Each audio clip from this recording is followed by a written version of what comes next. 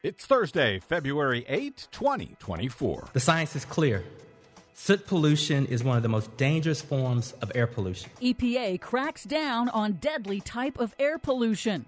January 2024 was the hottest January ever recorded on planet Earth. Plus, scientists say that climate change is creating hurricanes so strong they're literally off the charts. Hurricanes are getting so intense, scientists propose a Category 6. About time.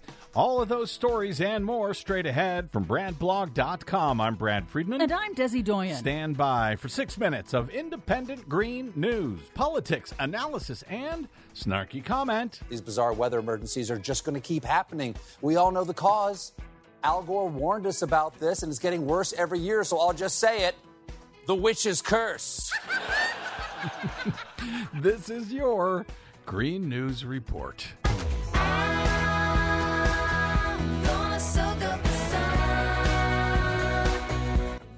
Okay, Desi Doyen, I think the witch's curse had its mitts around us down here in Southern California, but the good news is I think the unceasing rain over the past few days is finally done. Yes, it appears to be so. We'll see. What do you got for us today? Well, despite the United States seeing extreme cold last month, globally, January 2024 was the warmest January ever recorded since record-keeping began in the mid-1800s. That's according to preliminary data from Japan's climate service. If confirmed, this new hottest January marks 9 straight months in a row that have set new record monthly highs. The oceans in January also set a new record, boosted by an exceptionally strong El Nino weather pattern, and that would potentially energize the Atlantic hurricane season later this year. Potentially. Both heat records increase the odds that 2024 will surpass 2023 as the hottest year ever recorded.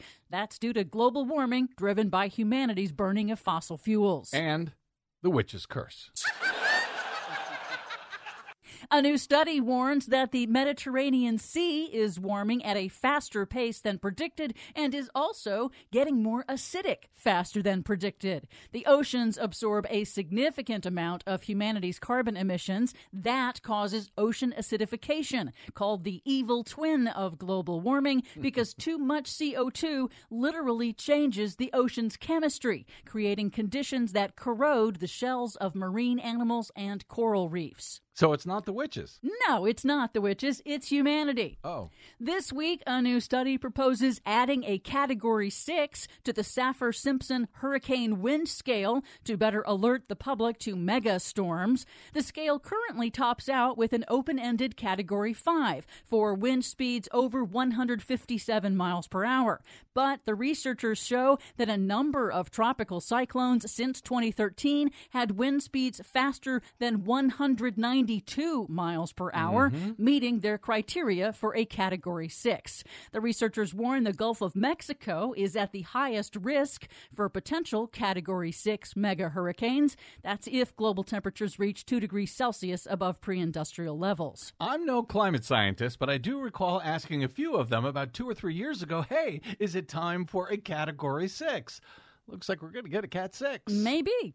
But some good news for victims of disasters. The Federal Emergency Management Agency has a new policy. As areas rebuild after a disaster, FEMA will offer states and communities new funding to install solar panels, heat pumps, and other green upgrades as they repair public structures like schools and hospitals. Cool. That's one of the things that the Republicans want to turn back as soon as they get into the White House, right? Yep. And some positive news. The vast majority of Americans living in coastal communities support offshore wind farms. In a survey by Climate Nexus, more than 2/3 of respondents support expanding offshore wind farm construction in their own communities, including a majority of Republicans.